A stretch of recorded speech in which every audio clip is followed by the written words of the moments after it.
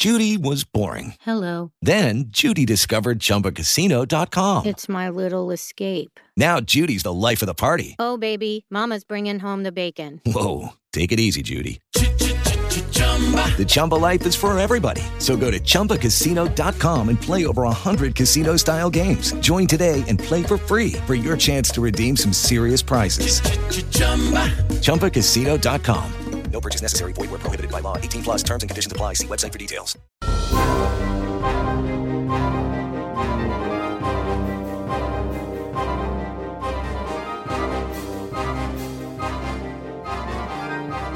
Welcome to the History of the Batman with London, recorded live at Meltdown Comics and Collectible on the beautiful Sunset Strip in Los Angeles, California. That's Hollywood for those of you who don't know. This is where we relive the defining moments of one of the most iconic figures in comic art and literature, the Batman.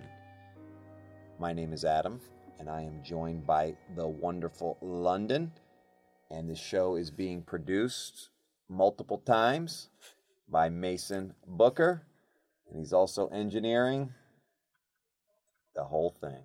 It's unbelievable. London, how are you? I think you know that I'm doing good. Yeah, you know, right? I do know. Again, another deja vu. We've had some technical difficulties. Yes, but we're here. Powering through. We're yes. here. We're here. We are here. And we missed a few weeks. Yes, we did. We want to apologize for that. I'm very sorry. But we're back. Yes, and hopefully we will bring you more episodes more frequently. Yeah. And yes. now also, you see what I'm wearing, right?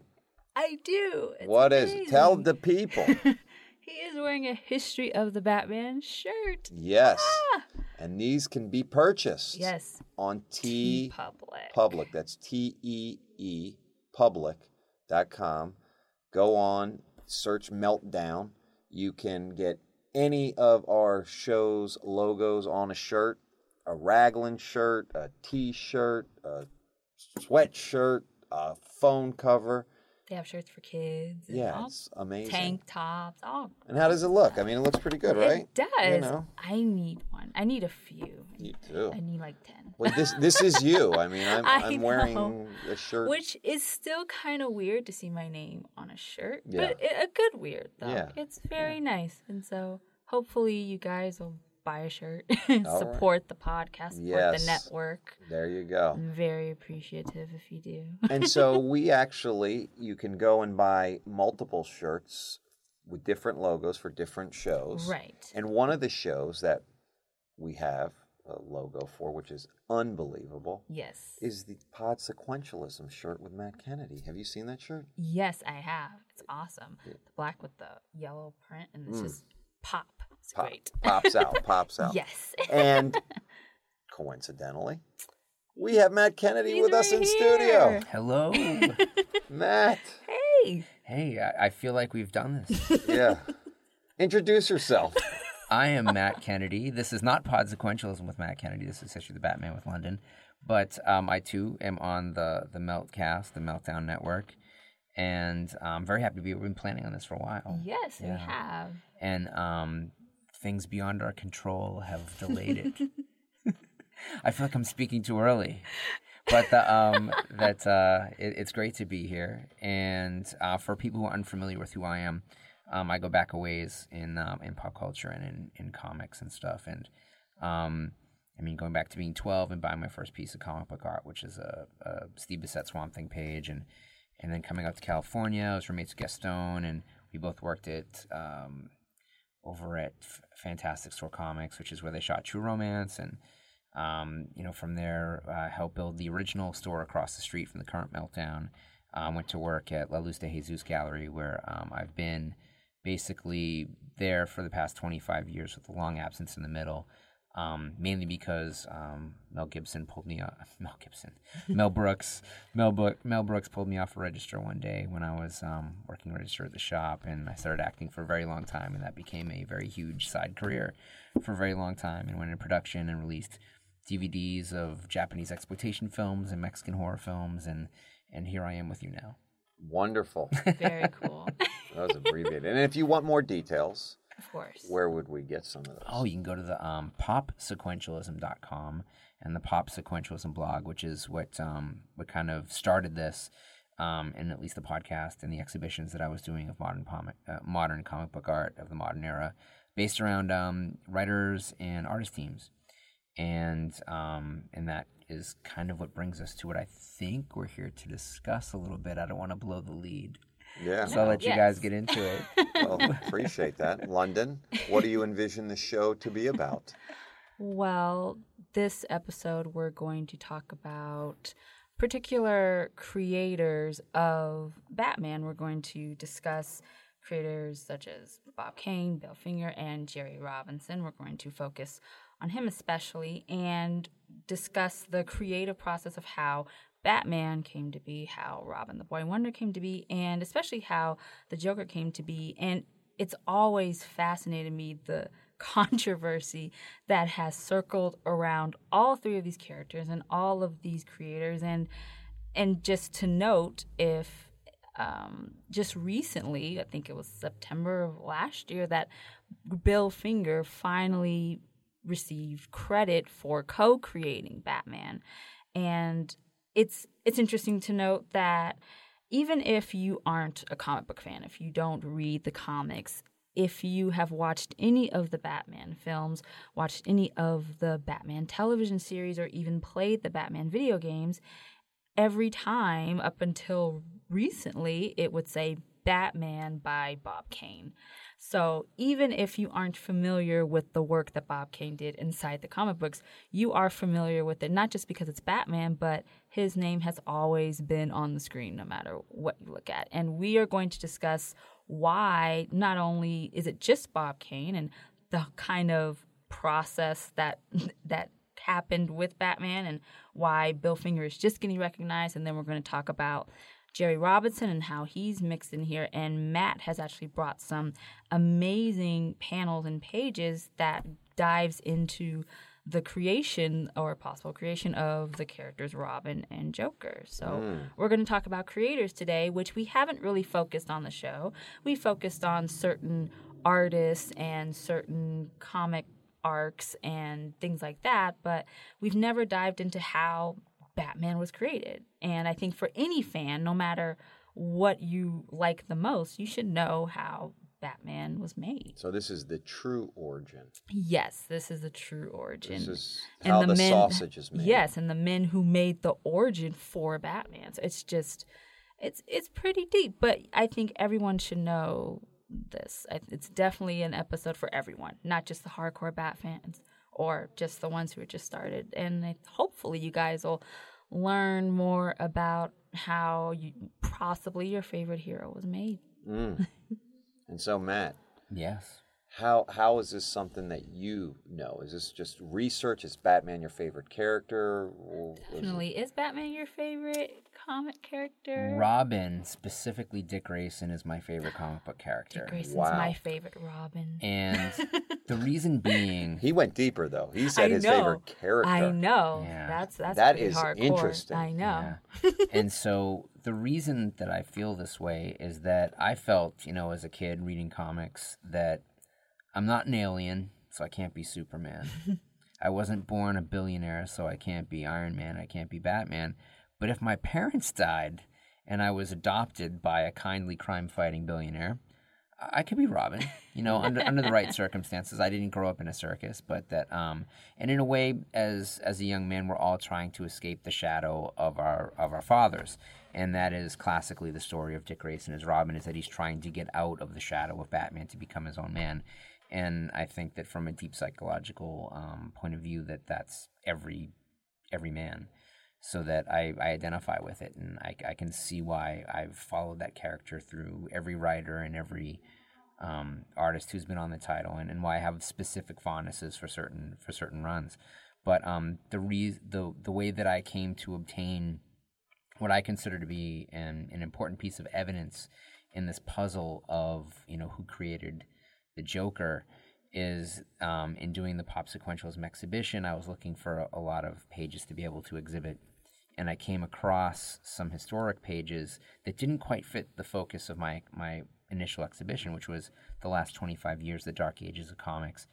And I knew that I wanted to own a piece of Robin art by Jerry Robinson, who is always been credited as being a co-creator of Robin. I mean, his name is in his name. It's Jerry Robinson. But is that meant to be? The way the story goes down is that he created Robin after seeing Robin Hood. Right.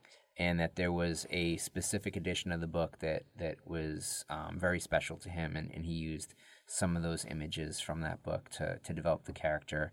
And after getting some feedback from, I think, DC editor Whitney Ellsworth, they decided to change the look of the character a little bit, and it was something that came up in a conversation with Bill Finger.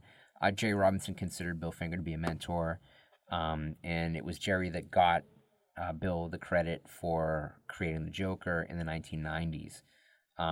And Bob Kane was reluctant to give credit to anybody but himself. And it's easy to judge somebody harshly like that. And there was a recent article, I think, that London posted on your Facebook page, actually, about Stan Lee and the controversy that's been happening about, this guy that's seen as this great ambassador to comics to the public has a bit of a different reputation among comic book professionals. Yes. And that it's sad that this guy who's created or is credited for creating all these major characters in movies is making not as much money. I mean, he's certainly not in poverty, and he's got a stipend of $1 million coming out of the studios, but that they come from the same generation in a way. I mean, and Bob Kane is older than Stan, and creating a character and getting credit for it was important to him, and he understood the importance of that in an industry where nobody else did. And so he's more of a pioneer even than, Siegel and Schuster, in that they didn't even understand what they had with Superman.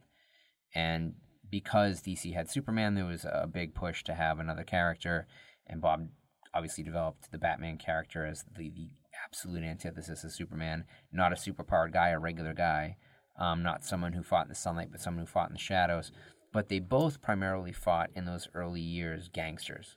Well, real quick then, can you educate me on how that conversation went? So they strike gold with Superman. Mm-hmm. Right.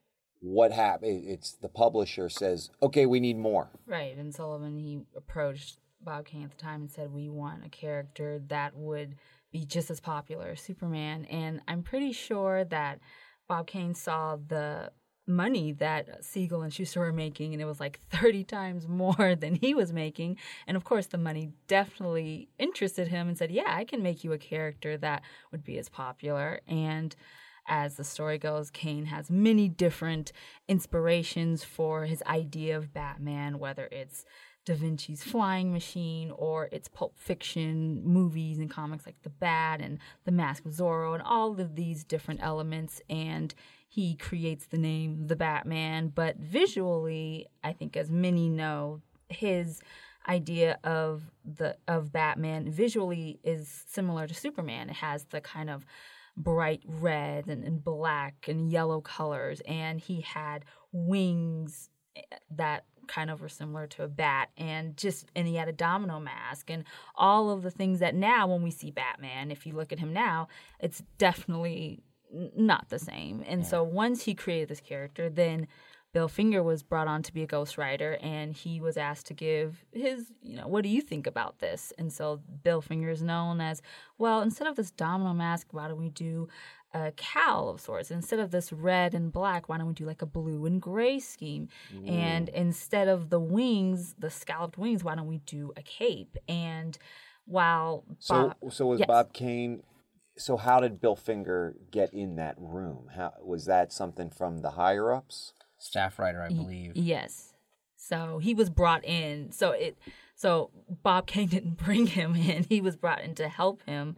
And so then Kane showed him his work, and so he gave the suggestions. And then while Kane had the kind of vigilante superhero aspect of Batman, Bill Finger brought in the detective side, him being that, and he decided, he should have gloves because when detectives, they investigate, they need gloves. And that's interesting. Yeah, and so what molded was Bob Kane's vigilante side, and Bill Finger kind of created the civilian millionaire playboy Bruce Wayne persona, and he made him both the detective and the vigilante, and visually he changed, and that part of him was there. And then in Detective Comics 27, Batman debuted, and ever since then, or at least especially in the first year when Robin wasn't in yet, it was the first issues of Detective Comics.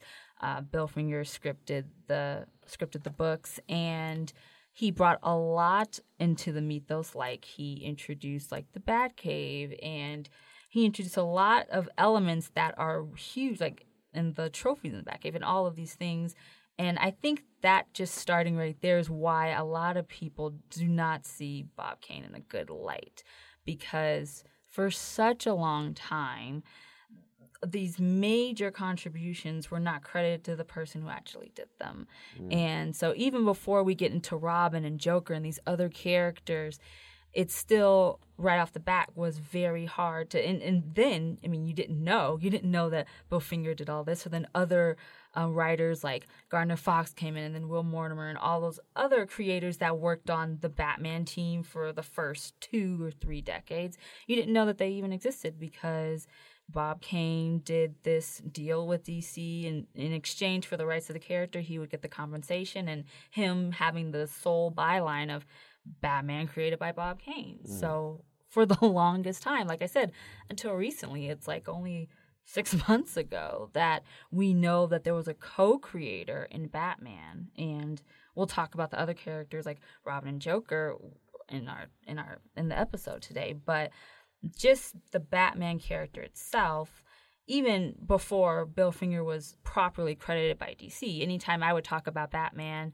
I always say Bob Kane's a co-creator, Bill Finger's a co-creator. I think just out of the knowledge that we have, and just out of respect to not just Bill Finger and the Finger family, but just the character itself, because he brought in the major elements that we know. And I think about it sometimes, and I'm wondering, the way that Bob Kane created Batman with the red and black and yellow scheme and the wings and the Downer mask, and just kind of, and if he didn't have that detective side and he looked the way he did, would Batman have evolved into the Batman that we know? Would someone have come in and brought in the detective, brought in the Batmobile, brought in the Batcave, brought in the ideas that are so canon and are so known to the Batman persona? Would that have been created? Do you think someone would we have seen the Batman that we see now, the Batman that we're going to see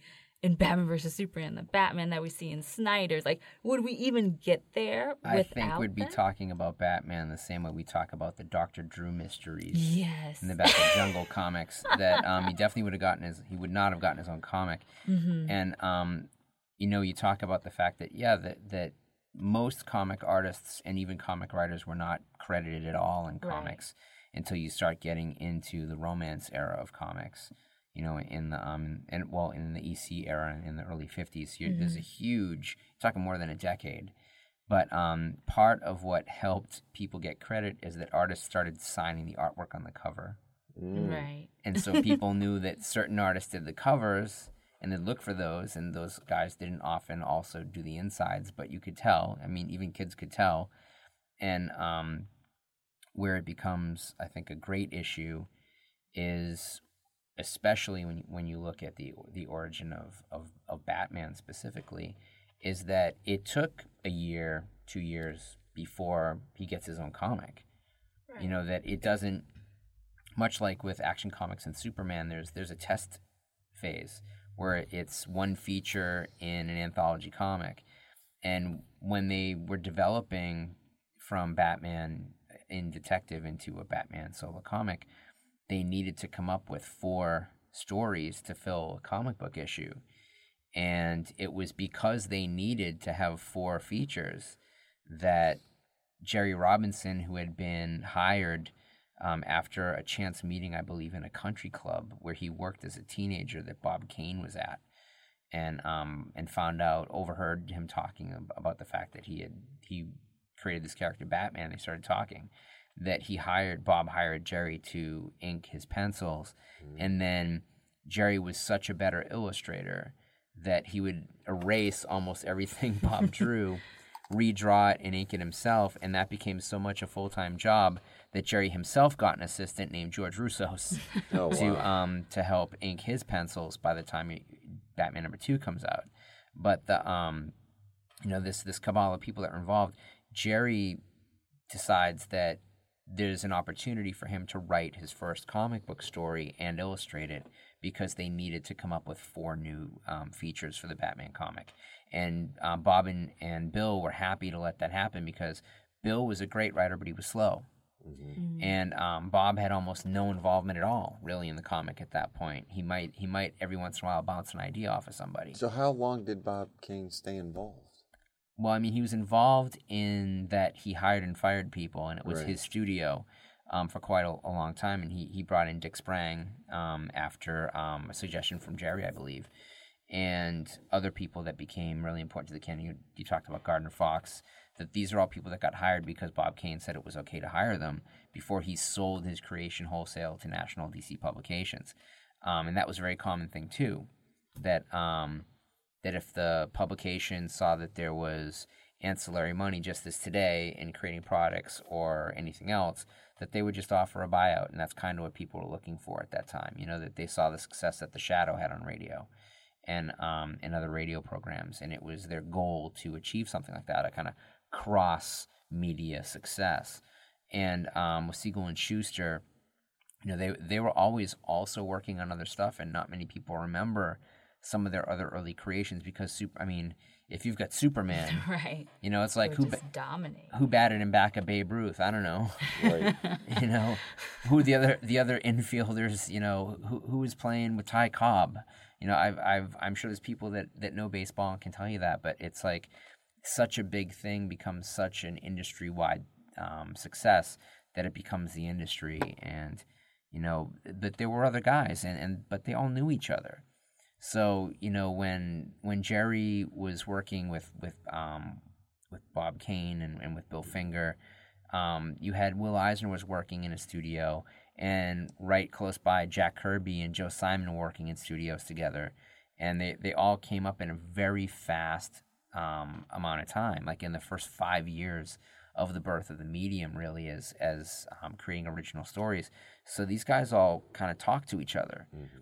And at a certain point, when Jerry leaves working for Batman, he goes and works at what became the School of Visual Arts in New York City, and it was a school that was opened by Bern Hogarth and Silas Rhodes. It's called the Cartoonists and Illustrators School, and he was teaching, for 10 years, 4 hours a night, 5 days a week, and he also was teaching at Pratt and Parsons, and he was friends with Will Eisner, and he was friends with Bern Hogarth, and they would go and they would give speeches on the fine art influence on comics, and they would do these lectures. I mean, can you imagine that? Can you imagine walking into like SUNY Purchase University or some local college and seeing Jerry Robinson, Bern Hogarth, and Will Eisner live drawing and lecturing on the importance of heroic characters?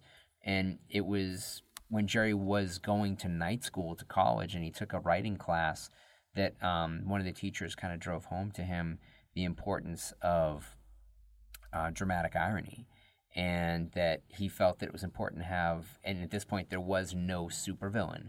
Like I said, that these superheroes were fighting gangsters, normal guys. And so what better to say, well, this guy is more of a superhero than if there's a supervillain. Mm. And Jerry thought that it would be nice to have a comedic guy because he was still a teenager and he knew the kids that were a little bit younger than him liked humor. And so he pitches this idea. And they love it. And they're like, well, this might be a little too important for a guy writing his first comic to do. Mm. And so they put Bill on it to write it. And from all the reports, Jerry was kind of beside himself with grief because he knew he'd created this kind of great character. There is a famous drawing of the Joker card, and as I dug into the story about Jerry and his family and did a little bit more research, I discovered that Jerry's brother, mother, and father were all professional level card players. That his mom, while she never competed in casinos, was a champion bridge player, and so was his brother, and his brother was a professional poker player. So decks of cards were always at the Robinson household. And when you talk about the look of the comic and how it it moves from Bob Kane's original idea into this kind of very dark gothic thing, understand that Bill Finger was a huge fan of German Expressionist cinema, and Jerry Robinson's father owned the first movie theater in Trenton, New Jersey. And there's been this long story that Bob Kane told about Bill approaching him with an idea based on The Man Who Laughs. Now, The Man Who Laughs is a silent German Expressionist film, Right. and would have been, at that point, over 15 years old. There weren't really second-run movie theaters that were carrying 15-year-old silent movies in 1939 in New York City. Mm-hmm. It just wasn't happening. But if there were any truth to that, it would make more sense that would have come from the guy whose dad owned a movie theater than from a guy who, just liked German films. So there is definitely a lot of controversy about this, and every time I talk about this, I understand that there are going to be haters. I mean, when I was talking years ago and getting upset about Jack Kirby's name not being on the Marvel films and it being a big deal to me, and having other people that I knew and had respected as a kid, like Neil Adams and Steve Bissette, talking about this stuff, that there were fanboys that were like, well, it doesn't matter, they signed contracts. It's like, well, number one, you don't know what they signed, so, shut up. But two, that you can't judge what you know to be a very savvy media contract with a multinational company in 2010, 2015, 2016 against the standard contracts of the day in the 30s, 40s, 50s, and 60s. Mm-hmm. It was a completely different world. It is. And the rules that favored freelance favored the ownership of freelance work to the person who produced it, not the company that paid for it. And over the years, comic companies fought to reverse that as they got bought by other larger media companies. And so it's funny that if you talk to certain creators about their contracts, that the same companies that said, oh, we can't pay you for creating a derivative character like Wonder Girl or Supergirl, the reasons they give now are the exact opposite of the reasons they gave 20 years ago why they wouldn't pay them for it. So you kind of have to pick a road. And I think that at the end of the day, if you sweep aside the Marvel zombie types and even the DC zombies that are just mindless, fanatical fans of corporation, that if you think about it, then we do feel that people who created things should be given their due.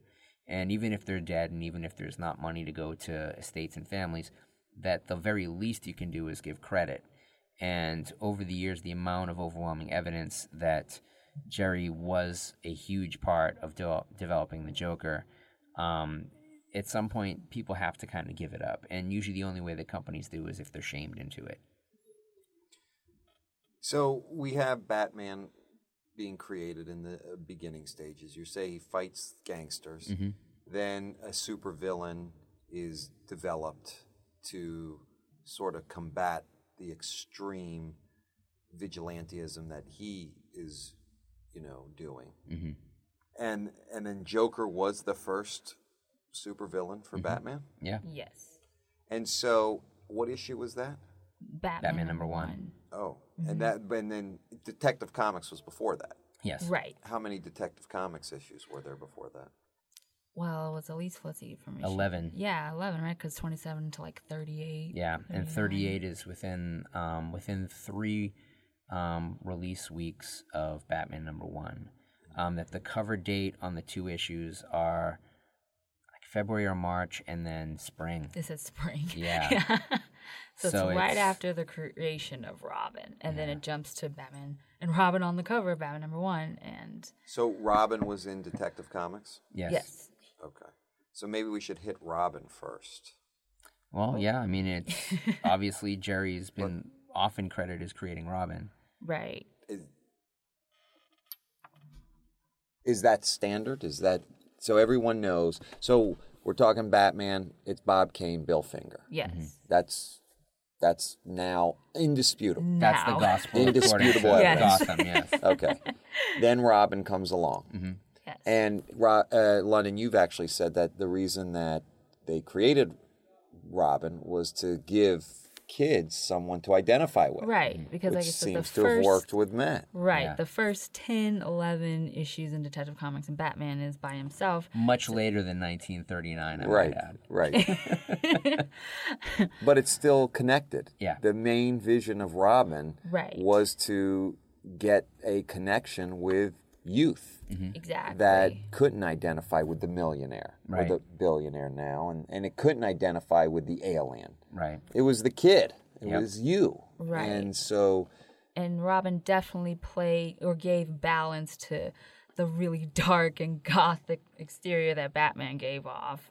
And he's kind of this more optimistic, even though he's faced tragedy as well, but it's still perfectly balanced. Batman's dark, he became the light for him in a sense. Even that color scheme. Right, the red and the green, the yellow. I mean, it's completely, it's a perfect balance. And with Jerry Robinson and Bill Finger and Bob Kane involved in the creation of Robin, I mean, that jump-started the idea of the sidekick. so that's the three of those guys created that character. Right. And for this particular show, we are going to focus on them because in the characters we're discussing, they all played a part in the creation of these characters, whether one person says the other didn't. And that's kind of the controversy. Is there that? Is there? Bob Kane refused to give up any credit to anybody until the early 90s when 20 years after the death of Bill Finger, something jarred him to say,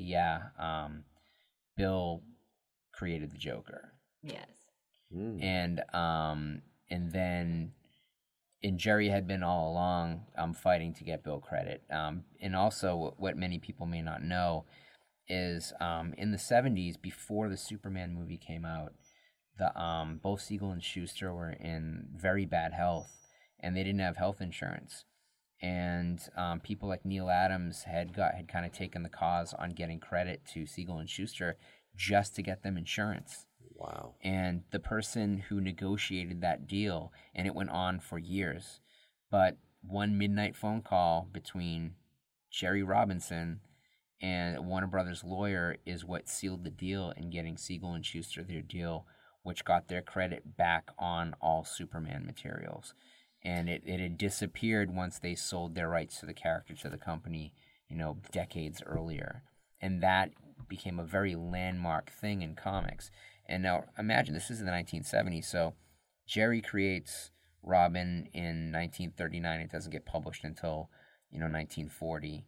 And if he's creating the Joker in that time frame too, you're talking about 35 years difference. Unlike most other comic book creators and comic book personalities, Jerry didn't stay just in comics. He went into syndication in cartoons that were in newspapers, some single panel stuff, some sequential stuff. He became a pop artist. He was in an exhibition next to Roy Lichtenstein in New York City. He had other interests and he did other things and he thought bigger. And so he didn't need money as badly as almost every other professional who worked only in comics.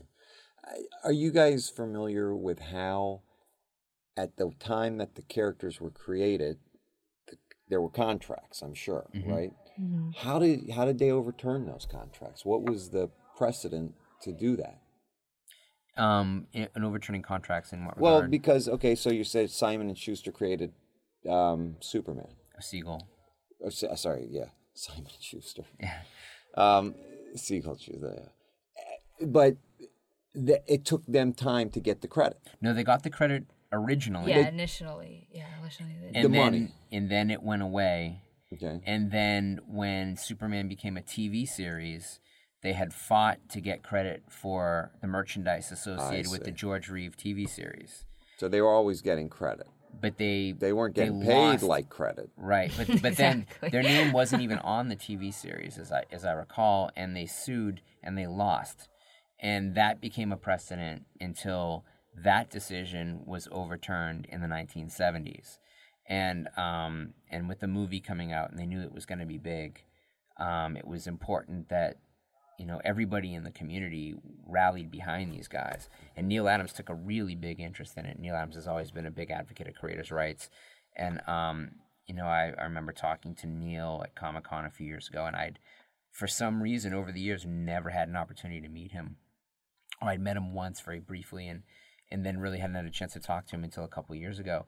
And I saw that there were Neal Adams pages now selling for, at that point, $40,000 or something. And I said, well, how do you feel about that? He's like, well, I'm really upset that someone's able to profit off of my stolen artwork, because those pages, which were his property, were never returned. And so when you see that artwork from the Bronze Age at conventions from numerous artists, understand that stuff just disappeared from the GC offices.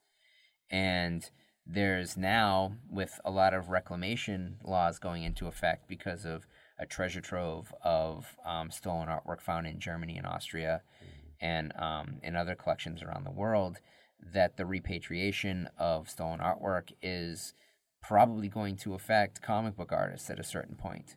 Right. That none of the contracts specify that the company got to keep the actual artwork. Right. So that is clearly their property. Yeah. All right, so back to Robin. So they create Robin based on this idea of getting a connection to the youth. Right. How does that go? What would you know what happened in those conversations to come up with the boy wonder, to make him an acrobat, to do all these different things that ultimately define the character as who we understand him to be? Well, kind of what Matt touched upon earlier, the idea for Robin was, there was ideas from Robin Hood and different other elements like that, and more so Bill Finger. Well, initially he wanted to have Batman have someone to kind of relate to talk to about him being Batman, and someone that he can share his secrets with, kind of like the Sherlock Holmes to Watson kind of relationship. And that's how the whole, him being a young acrobat and then him seeing his parents killed before his eyes, and everything kind of mirrors Bruce losing his parents at a young age, and their origin stories are similar. And what I've always found interesting, I suppose, is when you read about Bob Kane and Bill Finger kind of going back and forth in terms of how Robin, the boy wonder, and how his origin story is made, kind of how we're talking about Bob Kane is taking a lot of the credit in, if you kind of jump ahead a little bit, in this 1946 comic, he was given like his own kind of biography, and it was called like The True Story of Batman and Robin. And Bob Kane tells these stories of how he created Batman and Robin and Joker, and it all illustrates that he created them on his own. It was, for Batman, it said that his mom like sewed a costume that looked like Batman's costume, and he got this idea to create the character. And for Robin, he said that he got the idea of Batman having someone to talk to, not from Bill Finger's idea, but from like fan mail that he received. And with Joker, he said that he was in like a novelty shop and his friend had like one of those trick flowers, and but it all circled around him being the only influence and having the only ideas of creating these characters. But in Robin, Bill Finger was the one that really drove home the idea of how Robin or Dick Grayson should like be, how he should be. And then Jerry Robinson came in, and the visual aspects and the name and kind of having the R moniker and all of that played into the creation of it as well. But even his effect on, like, Jerry's effect on the comic was such that the logo, like the bat logo that we all take for granted, is a Jerry Robinson creation. You know, the classic Batman logo of the bat wings with Batman written inside it comes from Jerry Robinson. And, you know, he brought in Dick Sprang, and you talk about the flower, and it's like, you know, Bob Kane clearly forgot the timeline of his own character because he didn't write it. Right. That, you know, that those really overtly comic elements come in far later in the comic. Much later, right. And there's so many people around at the time, you know, Mort Meskin and Dick Sprang. They weren't around when these early meetings that resulted in the creation of the Joker happened. But they did hear the stories, and they worked closely with everybody. And all of them supported the idea that it was Jerry Robinson's drawing of a Joker card that they had seen that was proof to them that he had created the Joker. But when he talks about how he created the Joker, he talks about that more Harlequin-looking kind of Joker that would be in a deck of playing cards circa 1938-39. And that is much more like the clown that appears in these preliminary pages that I came across. All right, so talk about these pages. Let's get into them. Yes. So, well, I was... Because you've like kind of uncovered a mystery, or Yeah. you've solved a mystery. You put on your purple gloves, Yep. like a certain Cape Crusader, Mm-hmm. and you know, didn't get your fingerprints on anything. Well, at this point, I think my fingerprints were all over him. Well, okay. But the, you know, that when I was, like I said, I was assembling more pieces for the show, and I saw a lot of stuff didn't really fit the scope of that first show, but there was stuff that I knew I wanted to have for future shows. And I had come across an amazing Gene Colan Tomb of Dracula page that just absolutely did not fit the scope of the Pop Sequentialism first exhibition, which was superhero comic art of the last 25 years, but it's a beautiful piece of comic art. And I had other pieces that I had collected over the years that were more from, say, horror comics than they were from the superhero comics, and then just old Jack Kirby pages and that type of thing. And I knew I wanted a Jerry Robinson page that had Robin on it because he created the character, and I've been collecting iconic images of Robin in their original artwork form for quite a while. And I came across this collector, online, and his website was the most impossible thing to navigate I've ever seen in my life. What year was this? This is in 2011, but the website that this guy had was clearly set up in 95 or 98, and it was really little more than an Excel document put online with a lot of links to photos. And you'd look at something, you'd see the listing of the title or the character and the issue, and then the artist. And you go, I want to see this, and you'd pop it open because the picture was all the way to the left.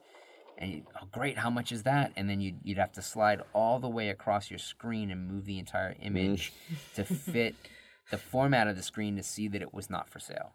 That it was really this guy's 6,000 entry collection of comic book pages that he'd had over the years, some of which he sold and some of which he didn't. And there are a lot of dealers that have art posted and they don't post prices, and it drives me crazy. And you have to inquire, and it's like, well, I think you'd be doing a lot more business if you just posted the prices. But then you have to go back in and constantly maintain that. And if you've got a large archive, it's difficult to adjust as prices increase on things. But I spent a night where my girlfriend at the time was out of town, and I was a little under the weather, and I just was going to dedicate as much time as it took to get through this entire website and see what was available and what he had. And he had these pages, which are preliminary pages. He had them listed as being, I think, Batman number 10. There's a couple panels that were very much reproduced in Batman 11, I found out later. But they're preliminary pages, meaning that they're penciled, they're not complete. But these ones were inked. And number one, preliminary pages from the 1940s are exceptionally rare. The paper drives were such that any paper that wasn't absolutely necessary was just put right back into the war effort. And I always make the analogy that in the Universal movie posters, Dracula, and Frankenstein, which are the two iconic horror films of the era, those posters are valued at less than The Mummy because The Mummy is so much more rare, being a film that came out in the 40s, and that those posters just went straight into paper drives. So these artists would have also seen the cost of illustration board go up. You wouldn't waste illustration board, and you routinely hear about people erasing old pencils and just drawing it again and inking over it, and in some cases even scraping that top layer of ink off of the pages and reusing that same illustration board for third, four, five different uses. So it's really rare to come across unpublished pages from that time frame. It was listed as being a 1940s page, and it said unknown, but then when you clicked on this guy's image that showed the page, it did credit Jerry Robinson and George Roussos. And did it say where he got them? It didn't say on his website, and I found out. I asked him later. So I bought the page. He had 3, and I didn't want to buy all 3 at the same time because I didn't want him to look at these things and realize what they were, if they were indeed available. And I had no idea if they were, and the prices were really low, considering the the time that I was buying these in. Can you tell what you paid? Yeah, I think one of them was $350, one was $700, which is crazy low. And again, I was afraid that this might have just been set up in 1995 and never monitored again. But the prices were the prices. Yeah, and so I looked for some other stuff, like not wanting it to just be this. Well, if I buy a little bit of these other things, it won't be so suspicious, and maybe you'll sell it. And so I found a great page that he had listed as being a Vince Colletta romance page. It's clearly Jack Kirby, and then there was a couple of Terry and the Pirates dailies, which are just fabulous. And he had a Peanuts page, which is also priced really low for the time, and that turned out to not be available. But and now, and it's funny, when I appeared on Kevin Smith's Fat Man on Batman, we were talking about that, and he asked me, well, how much are Peanuts pages? And I hadn't checked in a really long time, so the last time I looked at a Peanuts daily, you could still get something for around $2,000 or so. And now they're all about $20,000 to $30,000. Wow. That's just in the last 5-6 years. But digressing, I ordered these pages, and the guy qualified me. He's like, I won't deal with anybody I don't know. What are your references? I had to send him a list of references of other people I bought comic book art from. And he's like, oh, I know Felix Liu. I was like, okay, good. And so I asked him, I said, well, I run a gallery. Can I send you a company check? And he said, yes. And then I shamelessly asked for a discount, which he gave me. And I expedited the check and just sat and waited, getting hives for the next week until the package arrived. And when I opened it, the very top page was the wrong thing. And I was like, oh, no, it's the wrong stuff. I knew it was too good to be true. And what had happened is he had packed accidentally an extra page, and which I alerted him to, and I sent it back to him. Actually cut down the Masonite to fit specifically that, so I sent it to him really nice. And I asked him where he got the pages, and he said that he had gotten them at a Sotheby's auction in the early 90s. And I knew that at that time frame, Jerry was routinely donating original artwork to causes that would be backed by auctions. And in the early 90s, it would have been his work for fighting hunger in Africa. But he had previously in the 80s been sending out work to support things that would later become like the Hero Initiative, supporting comic book professionals and that type of thing. And so one of these pages has a Sotheby's tag on the back of it, contacted the auction house, and they seemed to think that it did come from the Jerry Robinson collection. So I had figured out that he probably, because the page that caught my attention is the back of one of these preliminary pages, and instead of having a standard three-row grid, it has an extra row, and it's not the type of page that would have gotten published at the time, but it features a Harlequin-looking clown. And I know Robin's origin, and there was no clown in the origin. Even though his parents were acrobats and worked, ostensibly at a circus, there's no clown in that origin story, and it's almost noticeably absent.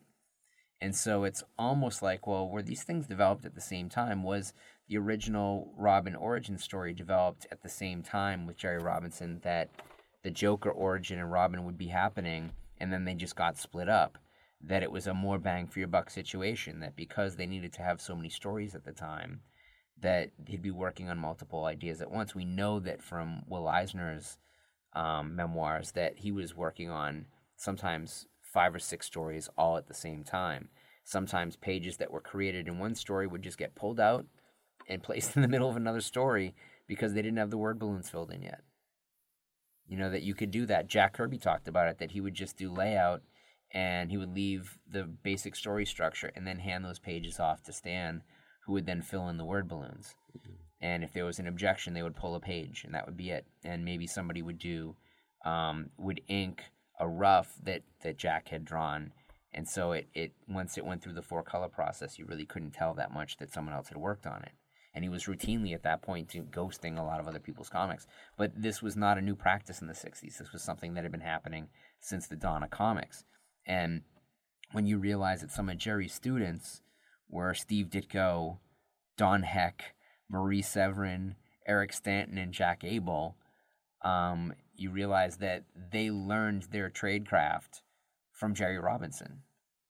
And we hear these stories about how they worked on comics and they would routinely erase stuff.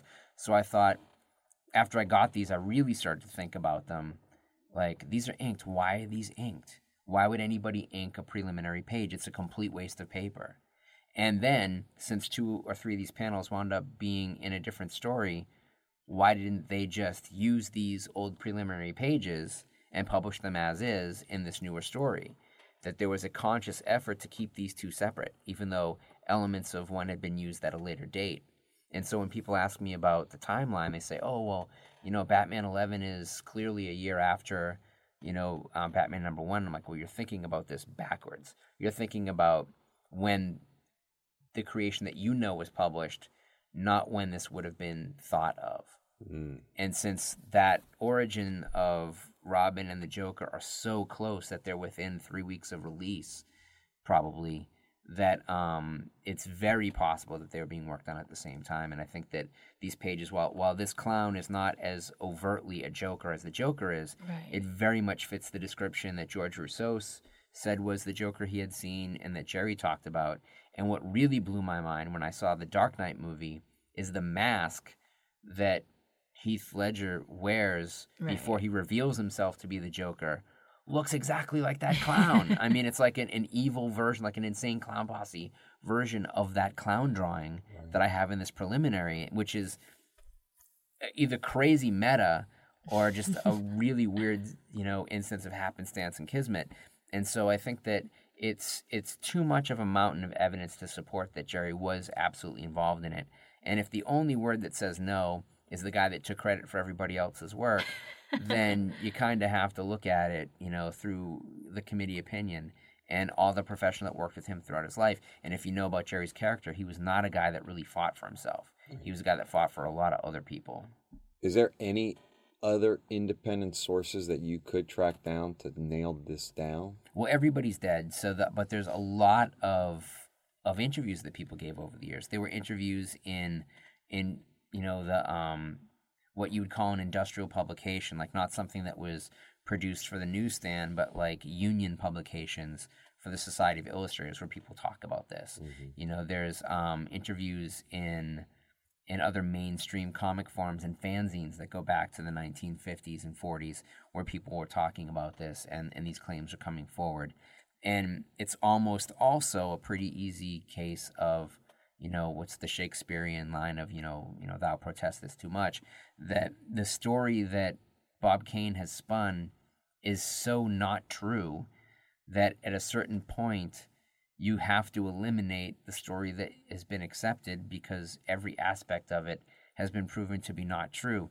And if the canon and the history of the canon is not true, you have to look at the other theories. And this is the strongest theory that does not come directly from Bob Kane. Right. And London, based on all the research you've done in the past and all the reading, does this make sense to you? Is what Matt's talking about ring true? I definitely wouldn't say that. Jerry Robinson definitely could have had the idea of the Joker and Robin at the same time and did the sketches and drawings and everything, and it just was published at a different time.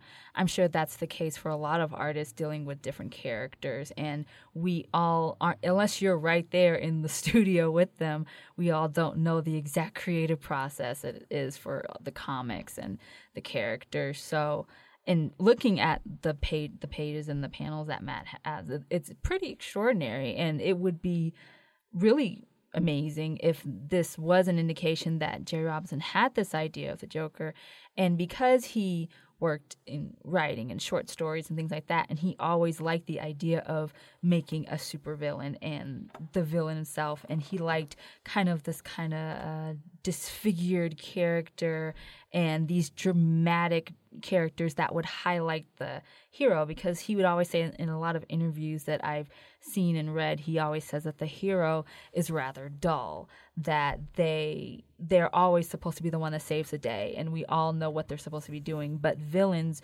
the more formidable a villain, the more that makes the hero even greater. And so he's always had these ideas and concepts of what a really great villain would be. And so I wouldn't be surprised if, even though this Joker looks more like the circus clown Joker than the Joker we're all familiar with, it wouldn't be a stretch to think that he jotted down on this or even other panels and papers about a Joker character. So it's pretty interesting that, especially when we know what Batman started as. Exactly. That this wide chasm of what that character started as. Yes. What's interesting is that that Jerry was taking a conflict in fiction class when he was developing the story, as he tells it, and he was at Columbia University. Well, so was Joseph Campbell. Joseph Campbell was teaching at Columbia and SUNY and a lot of local area colleges, and so I'm wondering if somehow whether or not he got Joseph Campbell's class, if one of the teachers that he got had taken one of Joseph Campbell's classes and was teaching an early version of The Hero of a Thousand Faces, and that this idea, which becomes so important not only to comic books but Star Wars, every important franchise that we see in science fiction or genre fiction, that it all seems to come out of Joseph Campbell. And here you've got another guy with a direct connection to that. And it to me, like I say, it's whether or not it's the actual Joker, it is clearly a preliminary version of a clown villain. And that makes it a very important historical page. And I don't think that it's too much of a stretch to say that inspires the Joker. Right. So can you describe a little bit about what makes that a villainous clown? Well, if you look on the page, and on the front you've got the flying Grayson's dying, and then the first panel on the back of the page is the leader of the circus kind of giving Robin to Batman is like, here, can you take care of this kid type of thing. And then there's some very detailed kind of New Yorker type illustration drawings mixed in with comic panels, but in a grid. And so on the second row, you've got a guy saying, boss, Batman's here. I just seen him. And they're talking to this clown. The clown says something to the guy. And then they go and they consult this other gangster. And then they talk about, do you want me to kill him, boss? And the other guy kind of tones in, and then it goes off into another series of panels. But this clown character is referred to as the boss. As the boss. Right. And he's in two panels. And it seems like there's multiple ideas going on every row of this page. Like that the story's developing in 3 or 4 different directions on this one page, which is why it's clearly a preliminary page. The word balloon is in pencil. Not all of it is inked in each individual panel. That it was something that he was working out in his head, and it just stands as evidence. Now, the other thing that was really interesting to me, like I said, aside from the fact that preliminary pages are so rare, is why would he keep them that long? These are insignificant, unpublished pages otherwise that he held on to until the late 1980s at least. And they go into auction at Sotheby's either in the late 80s or early 90s. I wonder if through the description of the Sotheby's auction, there was a blurb that stated, it said a double-sided preliminary page. I've put a lot of comic art up at auction, and just this past year, we helped handle the Rayzone collection for his son Johnny, who has been a great advocate of preserving his father's legacy as the greatest 3D creator in history, possibly. And almost every 3D comic or every 3D anything you saw from the 70s onward was Rayzone, and he had an amazing collection of the different types of processes that were being called 3-dimensional and even 4-dimensional, going back to the 1940s and late 30s. But when you do hand these things over to the auction house, they spend a little bit of time researching it, and they'll go with whatever you give them. They won't give you much else. And I've even had, in a couple of instances, and I don't necessarily blame the auction house for this, seen them list things incorrectly. And then I'd have to call up and say, oh, this is wrong, can you change this? And they'll do it immediately. But that when you're, these days especially, and I don't think it was much different even 25, 30 years ago, that the volume of pieces that go up for auction all at once, that if it's not a signature auction, in that it's a very important, prominent page, very obviously, Right. then it's easy to It's fall just between a the cracks. double-sided page. Or unknown artists, Right. and that type of thing happens. So, London, when you see that, I mean, what do you think when you see those pages? Like, what goes through your head? On the first side where it has Robin and the circus tent and everything, the visuals, like you said, it's very similar to the early Batman stories. It's like Batman 10 and Batman 11, and it's just it's fascinating to me because you get to see these kind of early drawings of something that you come to know in a different timeline, and so it definitely shows that Robinson's involvement with the character of Robin and the character of Joker, and especially in the panels looking at when you see the kind of mob guys with the clown and they call him boss. It's interesting because Joker has these kind of goons and henchmen even in the early stories, and even now it's kind of the same format, so those ideas still play out when Joker is made. So like I said, unless you are in the studio creating the pages and creating the comic books, you really don't know all of who created. So that's why, especially since Bob Kane for years put out everything saying that he was the only one that was involved. But like Matt stated a couple of times, that there are so many people involved and everyone is in the same studio and everyone is right there and they can all really vouch for one another if need be, if they really cared about people getting the right recognition and the right credit. So these pages just show the involvement that these people had in creating some of the most classic DC characters. So it's very cool. I've always known Jerry Robinson to be involved with these characters, but for people who doubted his involvement, this would definitely be something that would secure that status of him in the creation of Robin and Joker. Mm. So. And Jerry always said that as it appeared, as the comic was written, it was very much a Bill Finger character. Right. That his idea and the direction that he only considered this the very bare bones of the character, and that it was Bill Finger that really punched up and made that character who it was. And so his fight for years to get Bill credit, once that became an important thing, and we're talking really honestly towards the end of Bill's life and probably even after Bill's death, that he was like, hey, look, we got to get this guy credit at this point. And I think in the early 70s, and as he's starting to go through the Superman legal battle with Warner and helping out Siegel and Schuster, that he probably was like, hey, look, you don't even have to give the guy any money. He's dead. But you should be giving him credit. Mm-hmm. And I think that there were a couple of statements that that Bob Kane made in the 70s that might have spurred somebody who wouldn't have said anything into action. Like, if someone's going to take credit for your work egregiously, and in 1975 there was an exhibition, and Jerry got the Rubin Award from the National Cartoonist Society in 1963, but he in 1975 put together this exhibition of pop art works, specifically comic strip stuff, and it was called the Cartoon and Comic Strip Art Show, and it was on Madison Avenue, and there was a Mel Ramos painting of a Jerry Robinson cover in the show. At that point in 1975 already, it was being appraised at $165,000, and it hung opposite a Jerry Robinson drawing for which Jerry had been paid $100. Oh, wow. It's like, oh, that's iconic. Well, yeah, of course it is. So do you think that the pieces of art that we have here, the pages, if you were to sell, would you be able to sell them and say, this is the first appearance of the Joker, or the first maybe, iteration of well, the Joker? I call it a proto-Joker. A proto-Joker. And I consider it a piece of the evidence chain that can secure Jerry Robinson his rightful place as a co-creator of the character.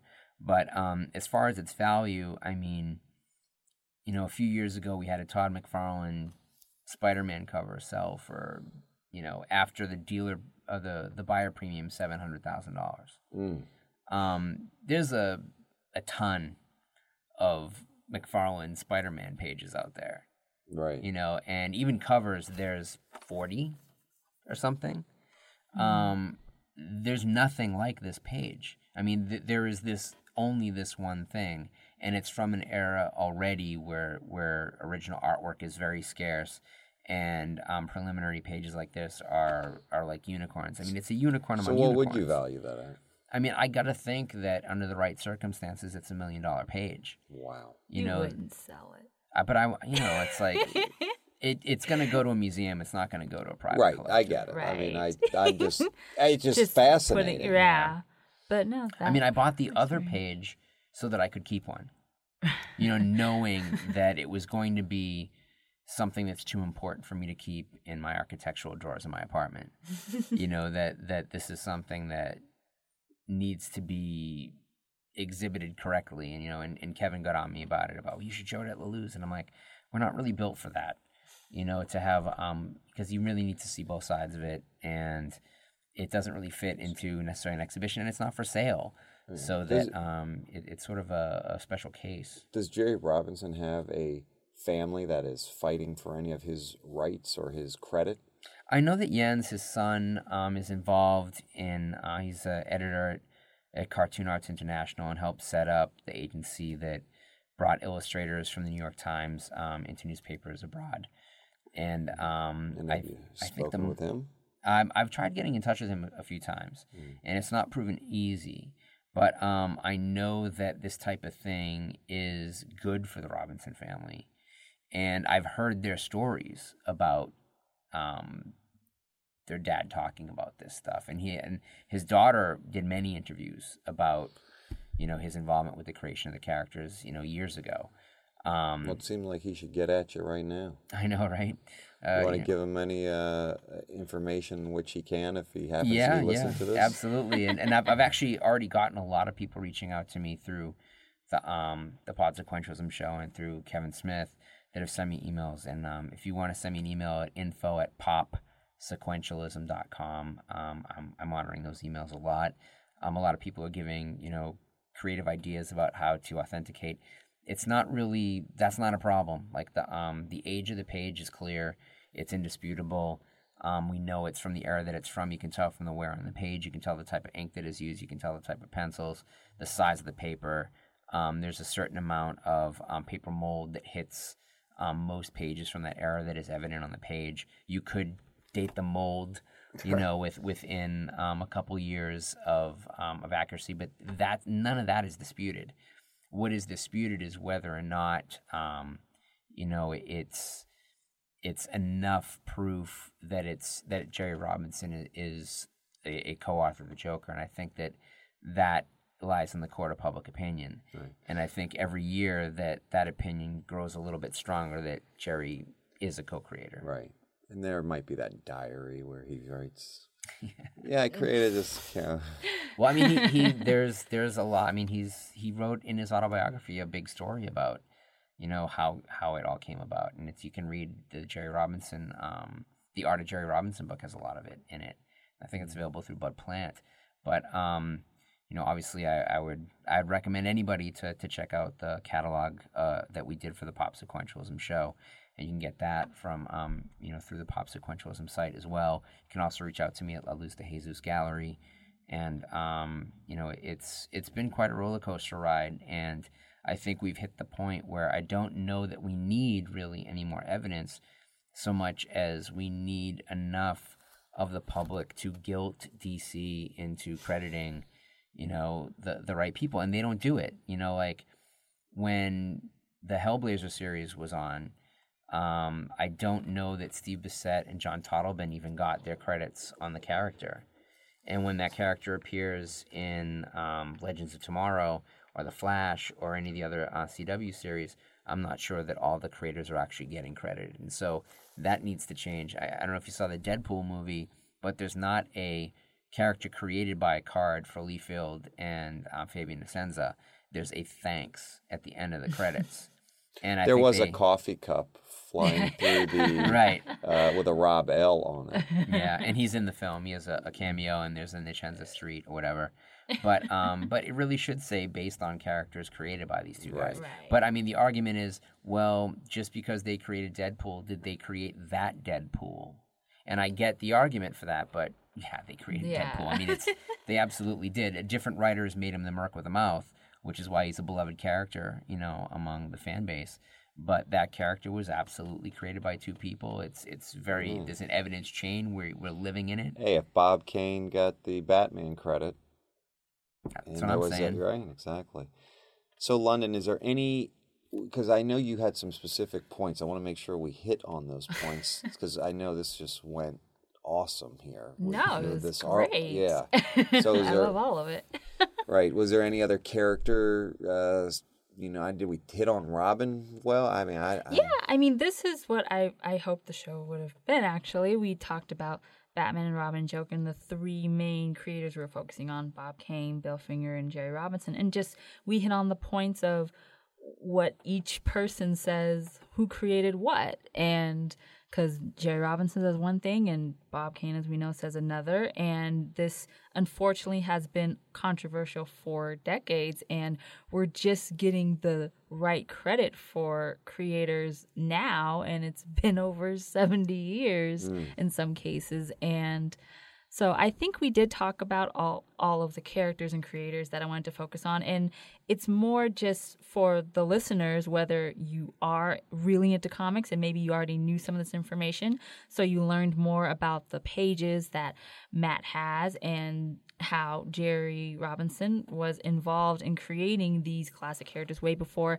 they even hit comic book stands. And hopefully you learned more about the people who created the characters that you love to watch in the movies and play in the video games and watch on TV, and learn kind of the ins and outs of DC. I mean, the comics, they don't really talk about what's happening inside DC Comics and inside the publication, the editors and the people who put the comic together. But I think in this episode, you got an inside look of how credit is given and what happens within the studio. And I think that inside look is great for fans of any comic book character. And if you just like the comic book genre, learning about the ins and outs of the book that you love, I think everyone should know. So yeah, I want to thank Matt for coming on. I love your show, and I'm so happy that you got to come on here. Oh yeah, thanks and for I having hope me. I can come on your show and talk about anything you want. Yeah, absolutely. So yeah, it was great. Thank you so much. My pleasure. And so, London, are you going to make these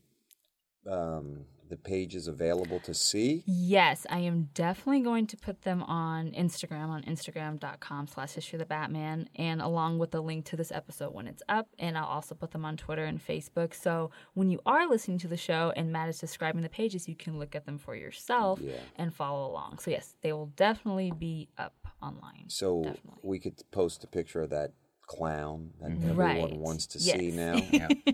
I mean, that's amazing. Yes, and that's now a part of history, whether it gets into a museum or you keep it in your architecture drawers. Well, we support your version. Yes, definitely. All right. So, London, if people want to... Well, actually, let me start with you, Matt. Did you give every aspect or every way that people can get in touch with you? I know you gave your email. Are you on Twitter? Are you on Facebook?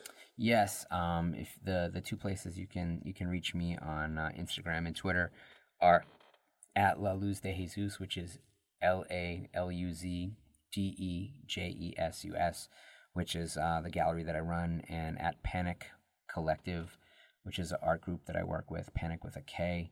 Both of them are on Instagram and on Twitter. And as I said, you can shoot an email or hit the blogs for Pop Sequentialism, and of course, subscribe and stream Pod Sequentialism through the Meltdown Network and also on iTunes.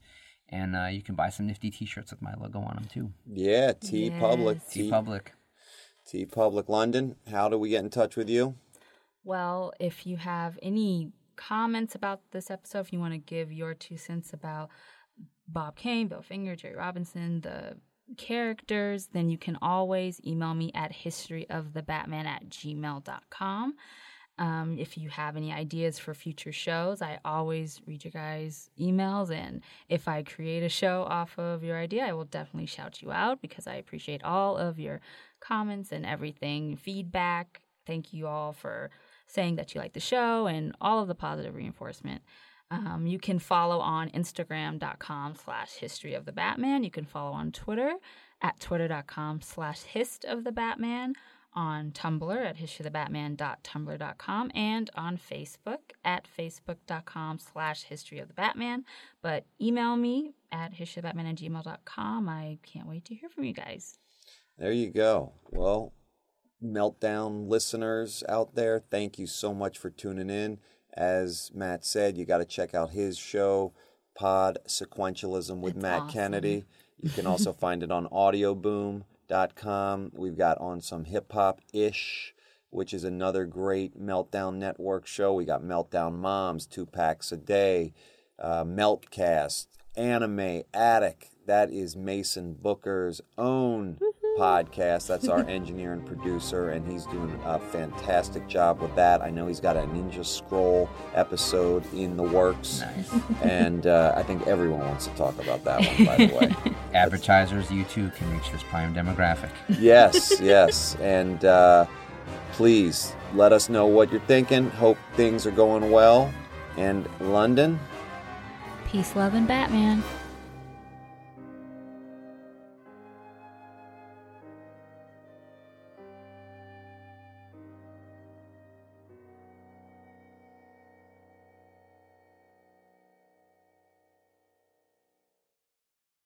Lucky Land Casino, asking people, what's the weirdest place you've gotten lucky? Lucky? In line at the deli, I guess? Aha, in my dentist's office.